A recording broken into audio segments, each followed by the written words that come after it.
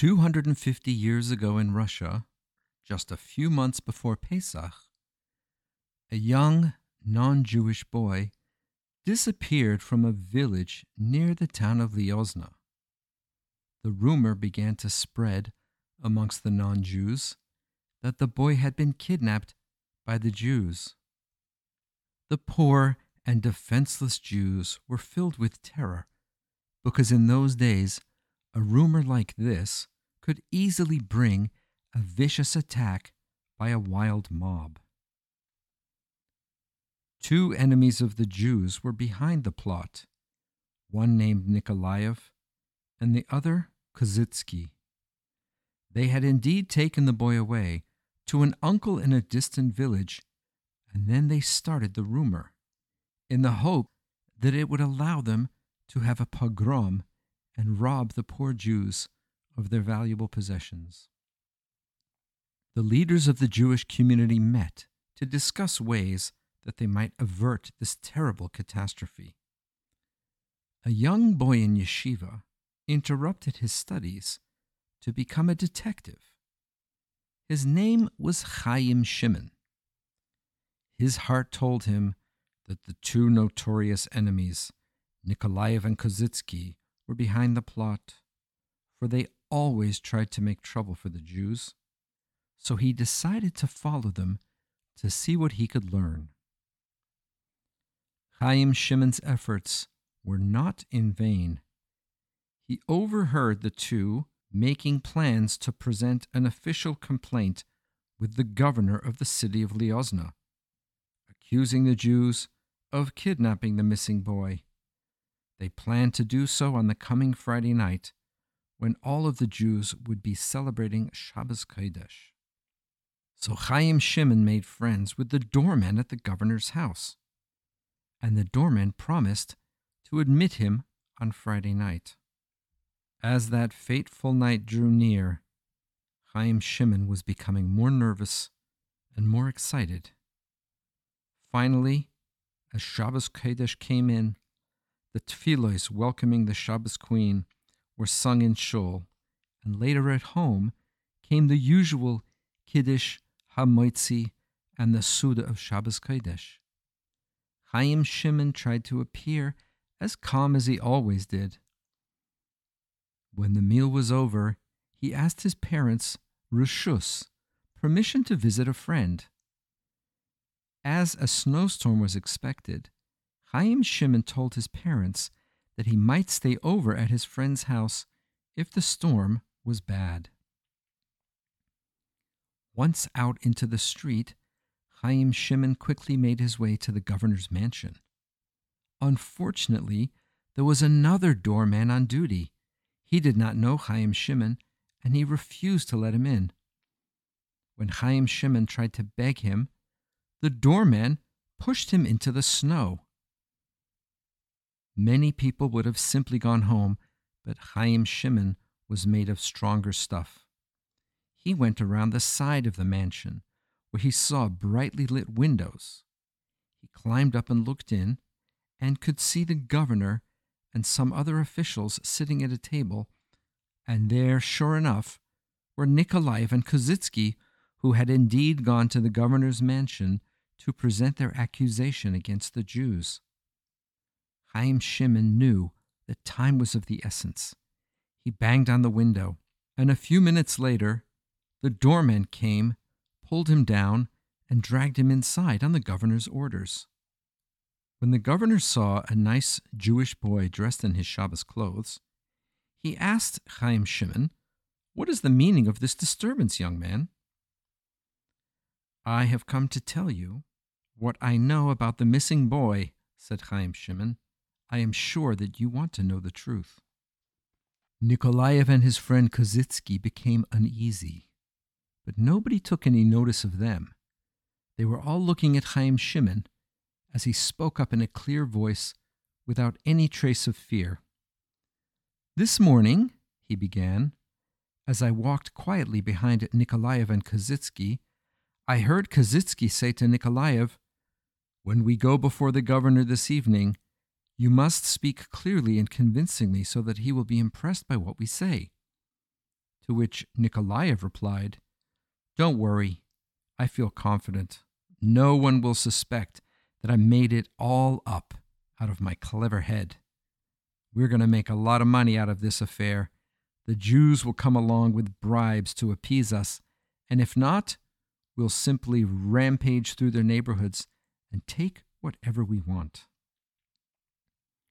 As Chaim Shimon told his story, everyone listened with eager attention, but Nikolaev and Kozytsky could not hide their dismay. They awoke to the fact that they had better do something to make the governor think that the boy was lying. So they began to deny everything Chaim Shimon had said. They even suggested that the Jews of Liozna had put him up to coming to the governor with this fantastic story. At the same time, Nikolaev and Kozytsky began to abuse and yell curses at Chaim Shimon. But Chaim Shimon was unaffected. He replied calmly, "As it happens, not only did the Jewish community not send me here, but nobody at all even knows that I'm here. Not even my parents, for I did not want them to worry about me. It was my own idea to come here, for I wanted you to hear the truth." Chaim Shimon spoke so clearly and sincerely that his listeners could not but be impressed by his words. The governor told Chaim Shimon to wait in the big waiting room while he and the other officials went into another room to discuss the matter. Suddenly, Nikolaev and his friend Kozytsky burst in on Chaim Shimon, ready to tear him to pieces. But Chaim Shimon was no weakling. He gave Nikolaev a mighty blow that sent him flying to the floor, where he struck his head against a bench, causing it to bleed copiously. Now Kozytsky came in to attack, but just then the governor and the other officials came into the room, having heard the noise. Nikolaev and Kozytsky boldly declared that the boy had attacked them, even though they had invaded his room. Chaim Shimon denied it, of course, saying that he was only defending himself.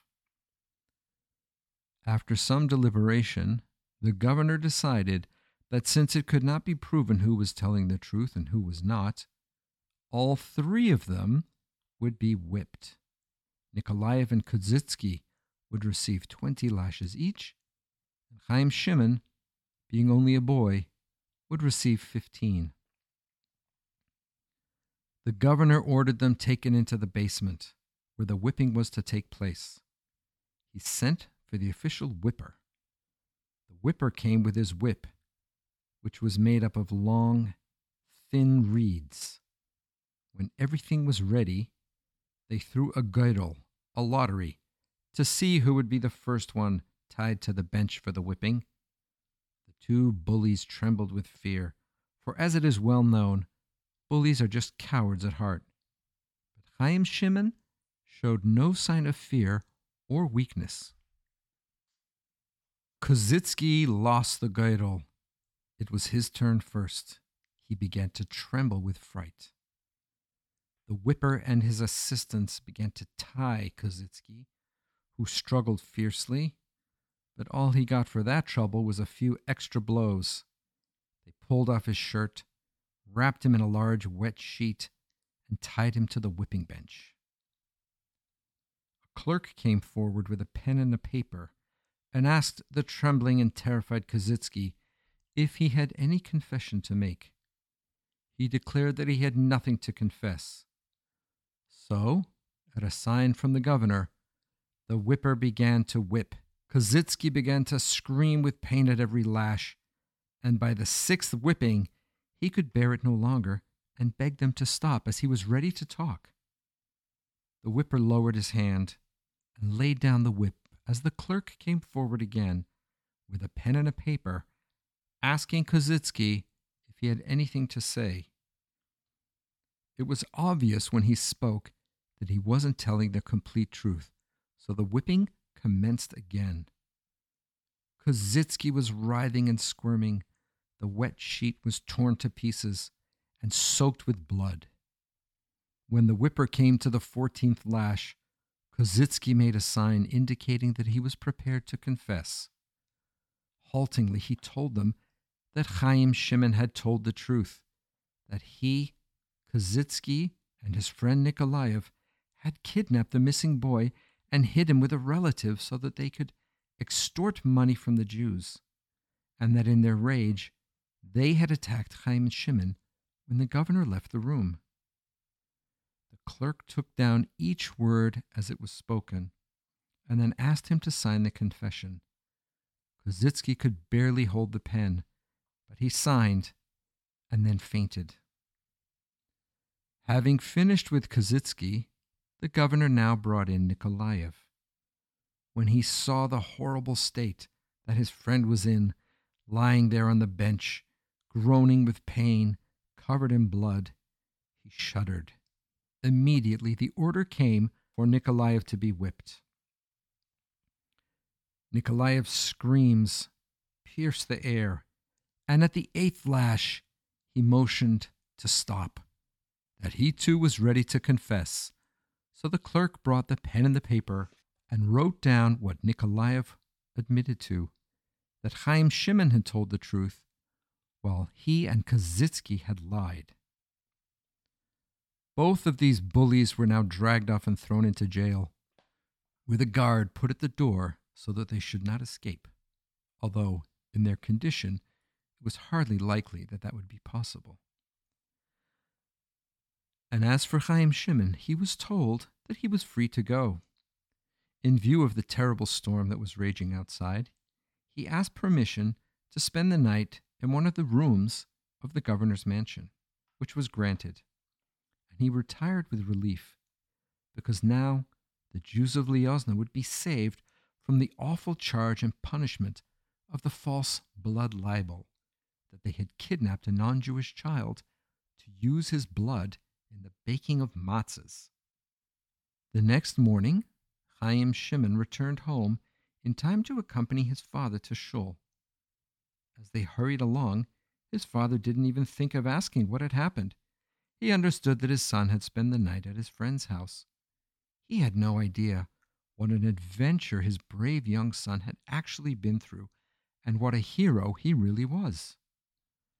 Chaim Shimon davened, and there was nothing in his attitude which could possibly arouse comment from anyone else, and the matter might have remained unknown to the Jews of the town, had not one of the heads of the Jewish community happened to meet one of the men who had been at the governor's mansion on that Friday night, and who reported the exciting story of a young Jewish boy who had brought to justice the two bullies and anti-Semites, Nikolaev and Kozitsky. Several days later, the leaders of the Jewish community received an official letter from the governor asking them to arrive at the town hall, where they were informed of what they had already learned from the man on Sunday. They were asked to find out who this young Jewish boy was and to bring him to the governor, as the governor wished to see this young hero again. Chaim Shimon gave no indication that he knew who the boy was, certainly gave no hint that it was he himself who was the hero that the entire Jewish community was now seeking. The situation was becoming tense as the governor was beginning to demand that the boy be brought to him. The Rav announced in shul that the boy, whoever he was, should no longer hide his identity. If he continues to keep the secret, said the Rav, even if he wants to be modest, in this instance, it's hurting the Jewish community. So the Rav begged the unknown hero to make himself known without further hesitation. Upon which Chaim Shimon stood up, walked up to the Rav, and told him that it was indeed he who had been at the governor's mansion on Friday evening and had had the schus to be Hashem's instrument in saving the good Jews of Liozna. The following day, the heads of the Jewish community brought Chaim Shimon to the governor as requested. He patted the boy on the back, praised him for his courage, his self-confidence, and his heroism. He also ordered a further whipping of 25 lashes each for Nikolaev and Kozitsky for attempting to involve the governor in their lying, evil plot against the Jews. The governor called a meeting of all of the non-Jewish residents of the town and made Nikolaev and Kozycki declare publicly that they had kidnapped the missing non-Jewish child, and they had made up the story that the Jews had done it. At the same time, the governor took the opportunity to warn everybody not to dare lay a hand on any Jew.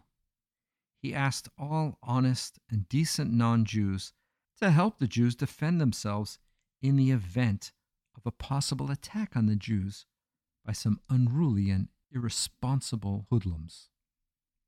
Easy to imagine the great joy that swept through the Jews of Liozna. They called Chaim Shimon the hero, and that name stuck to him from that point onward.